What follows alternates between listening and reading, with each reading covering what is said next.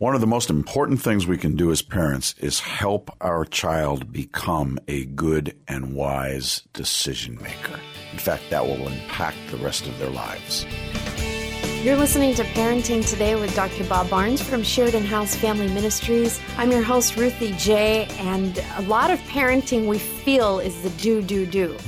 But it really is the why are we doing all this that we have to always keep in mind, especially when they throw their temper tantrums and they don't make the smartest decisions, even about the little things. Well, I think it's interesting because I think we don't think why we do things. And there are reasons we don't think why. Why should I do this? Why should I maintain this? Why should I go after this? What we end up doing is our schedules get so busy and so packed. And you and I are talking off air about how not only that, but a woman's self-esteem is often how much she can cram into a day. Yep. She's not sure why, except that other people are looking at her and say, wow, you are like superwoman. All the stuff you get and drop them off and make the calls, and you got everything going. It's an old Angelique commercial that you're too young to remember, that she stirred it up in a pan and did all these other things all at once. And I think we don't back up. And like we've said many times here, we don't think of why we're doing the things we're doing. And if I don't know the whys, I'll never know what to do. I'll never be a good decision maker as to what should be in the schedule and what shouldn't be in my child's schedule. And what we want to talk about this week is the importance of raising a good decision maker. I want to raise a child who eventually goes out the door and hits that college campus. And the college campus doesn't make the decisions for him, and the professors don't make the decisions for him, and the sorority house doesn't make the decisions for her, and put a plan in place that helps my child. But I think when we look at the list, if you were to ask the average parent, what are the top, if you could pick 5 things you hope your child goes out the door with, I would bet being a wise decision maker is not one of them. You know, good grades and independent and self-sufficient and whatever it is that they have on their list. And even Christian parents may not think that helping my child make wise or good decisions is that important. And if we don't think about it, then here's what we do. We get so busy during the day, we'll make all the decisions from, no, you have to be here. Right. No, you got to get in the car and you got to do this and we got to get to that. And we don't stop and let them process decisions, and we don't stop and teach them the way to process decisions because we don't know whether this is really important or not. And it kind of boils down to what's the motivation in your life and how are you transmitting that to your kids? You make wise decisions for what? For your benefit, naturally speaking, but also to honor God. And that has to be a day-to-day pouring into acknowledging God, pouring into their lives as far as this is what's important. And because this is important, we make decisions towards that.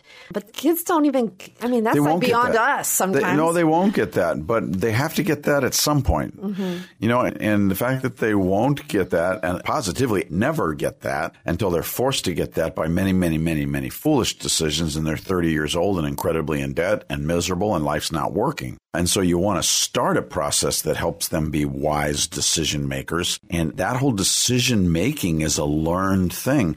But I agree with you. If they don't see me working at making wise decisions and how I process it, and if I'm not willing to stop and take the time to say to my kids, why do you think we did that? Or why do you think we didn't do that?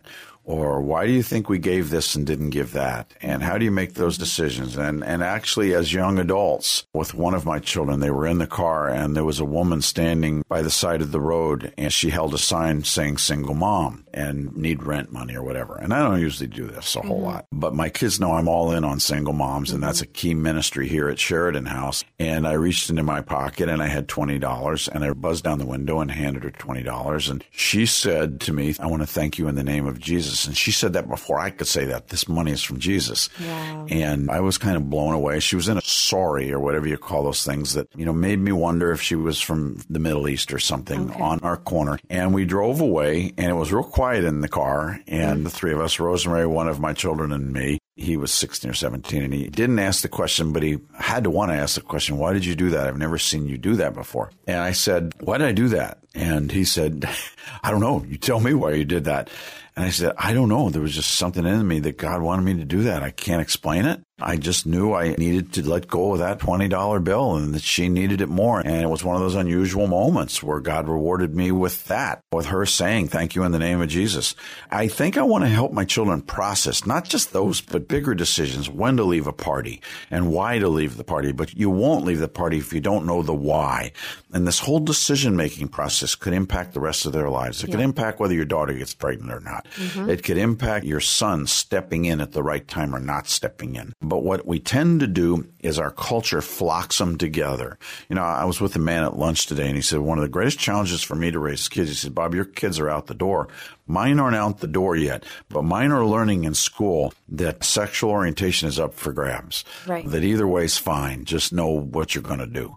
And he said, they don't even know how to make that decision unless I jump in. And I said, you got to jump in. And, it's not an issue of opinion. It's an issue of biblical mandate. And it's not an issue of castigating and being brutal to the sinner. We've all sinned and fall short. Right. But it's helping my children make the right decisions and helping them process it against the grain. The verse in Romans 12:2, don't copy the behavior and customs of this world, but let God transform you into a new person by changing the way you think. Then you will learn to know God's will for you, which is good and pleasing and perfect. It's Romans 12:2, and there's a mandate there. The first says, don't make the same decisions the world makes, the same decisions that are customary for the world, that everybody in your little social groups make. But the rest of that verse says, but let God transform you to a new person. How does he do that? By changing the way I think. So how do I get transformed into a new person? It's by over a period of time, a period of years, learning God's word, trusting God's word. And that means with my children, sharing God's word with them and helping them. So, Roby, let me answer this question. Why did I do that? I almost felt like we're in the caravan and I didn't want to walk by this person on the side of the road. No, I don't do that much, but I don't know. She was dressed conservatively and almost looked like her people had abandoned her by the way she was there in that outfit. And I don't know. I'm imagining it and I just felt God compelling me. And we were stopped at the light and it just seemed right. But it's that Good Samaritan thing. And then he asked, how do you know who to go by and who not to go by? And I said, I don't know how to answer that. There's guys that are always on the corner, I don't give them any money. They've become professional panhandlers. I've never seen her before. And actually, Rosemary went back the next day because I forgot to give her a Sheridan House card to come for help. And this was just like a half mile from Sheridan House. And she was not there. And I said, wow, what do you think? And Rosemary said, I think she got enough money to pay her rent. Yeah. And that's all she was there for. But I want to connect it to Scripture, but I want to raise wise decision makers. It's interesting, though. Even your experience kind of mirrors what you read in Romans. The second part of the verse talks about you're going to know God's will for you after you have changed the way you think. And so kids sometimes won't understand God's will for them. They're not going to understand. We're still trying to figure it out as parents. You knew it was God's will to give that $20 after you already gave it. And so sometimes for us as parents, we got to get things straight and then we'll figure out, this is the right way. And it's the same for kids. You're teaching them how to make wise choices. They may not see the benefits as they're making the choices. They'll see them afterwards. Right. That's a trust, isn't it? Yeah. It's one of the great. Weird. Well, no, it's Moses at the burning bush. And when he's arguing with God, and I think it's like chapter 5 of Exodus or 6, somewhere in there. And then God says to him, look, this is how you know I'm with you. After you've done what I told you to do and you come back out and go to Mount Sinai, I will meet you there. And this after the fact, knowing that's not what I'm looking for. Right. Could you levitate me right now or do something where I know you're with me? Right. But he does everything he does to build our faith, And to be very honest with you, as I'm buzzing down the window and she sees she's coming to the car, I'm wondering, am I supposed to be doing this? Am I supposed to be doing this? And I just felt led to do it. And when she touched my arm and said, thank you in the name of Jesus, that wasn't for her. That was for me. Right. You know what, son? You're so pathetic with your little $20 that I didn't need to begin with. But here's what we're going to do. I'm going to show you. You need to be responding more to this, to listening to me. And so I want to teach it. And one of the translations of Proverbs 22:6, where we know it as train up a child, one of the translations is teach a child to choose the right path, which is, it's actually not a translation I use a whole lot, but teach a child to choose the right path. And we have to help them choose right decision making. And we're going to talk during the rest of the week about some of the things you do and some of the areas you do. But so often we make all the decisions for him. You know, when Roby was little, he'd come, Mom, should I wear this? Should I wear that? Should I do this? Should I do that? What should I play with? And we had to learn not to make those decisions. We're not going to make those decisions. And when Tori was little, if you made the decision, she'd do just the opposite that you made. We had to allow them decision-making opportunities when, in the process, some bad decisions, and there will be consequences. Some good decisions, there will be cheering.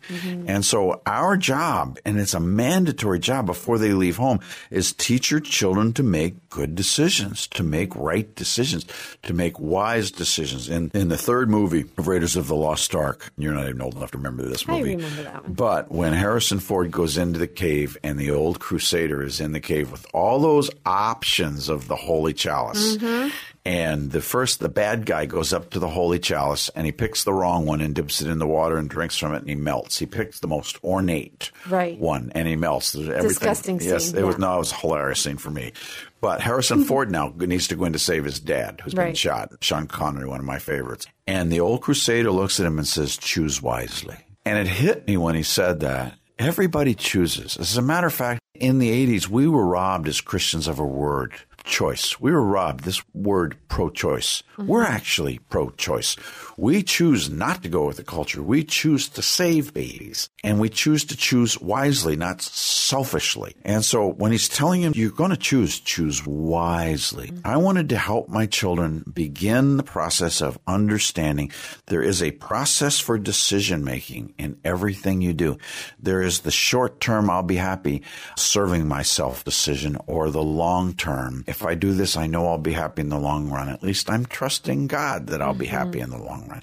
That's a process we all need to teach our children to do. And one of the ways you also teach the kids is also by sharing what you chose, maybe even a bad decision. You know what? We have to do this because we have so much credit card debt, because mommy and daddy made really bad choices and we bought all these things that you see in the house, but now we can't go out to eat for another 2 years because of such and such. You know, just also highlighting that we made bad choices and how the kids can learn from your actual mistakes. I think that's a great illustration that a lot of people miss out on great teachable moments. I know with my kids, they will never forget the times that I've had to apologize to them. Those are huge in their life. When I had to say to Tori, I'm sorry that I lost my temper. I'm sorry that I yelled. Will you forgive me? And she probably remembers that more than any other thing in the house. And the time I had to write her a note of apology. I think we're missing here that our job, if we do all these things and don't teach them how to make wise decisions, we've sent them out to the wolves.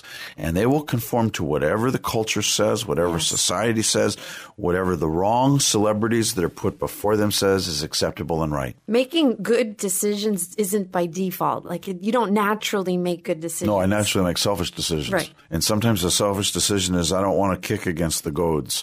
I don't want to go against the grain. Whatever the crowd's doing, I don't want to do that. I don't want to stand up. It's the Dietrich Bonhoeffer decision, standing up in Nazi Germany. Cost him his life, but the day he arrived in heaven had to be absolutely phenomenally unbelievable because he was a major hero that we'd have never heard his name ever if he didn't make the decisions he made. I want to raise children who understand there is a decision-making process. And to make that decision, you've got to go back first to whose you are, and then why you are his, and now what should I do? All of life starts with whose are you? Are you the crowd's? Are you your own? Or do you belong to God? You belong to Christ. Once you know whose you are, then you can know why would I do that or not do that. Now you know what to do. Yeah. There is a decision-making template that becomes easier and easier and easier as you practice. As you practice as a small child, sharing. As you practice as a small child, learning not to have temper tantrums. As you practice as a small child, having an accountability where you are held accountable for your behaviors, and you're held accountable to put things away, and you're held accountable to stay in bed when you're 2.5 trying to figure out the crib to bed thing, all those things. And you're in the process of learning to make wise decisions. Our job as a parent, and one of the top most critical jobs, is raise a wise decision maker. You've been listening to Parenting Today with Dr. Bob Barnes from Sheridan House Family Ministries. I'm your host, Ruthie J. And if you want to hear this program again, share it with someone. We're going to be talking about this topic of raising a wise decision maker for the rest of the week. And every day we'll be posting up this broadcast online at parentingtoday.org. You can hear it there. You can link to it on Twitter, Facebook, even sign up for the email blog. There are lots of options there, all to serve you in so many ways. That's again online at parentingtoday.org. If you want to find out more about Sheridan House Family Ministries and all that it does, serving single moms and kids and counseling and so much more, you can even find great parenting resources there too. That's online at shfm.org. That's short for Sheridan House Family Ministries. That's shfm.org. And we hope you'll join us tomorrow for more on raising a wise decision maker here on Parenting Today.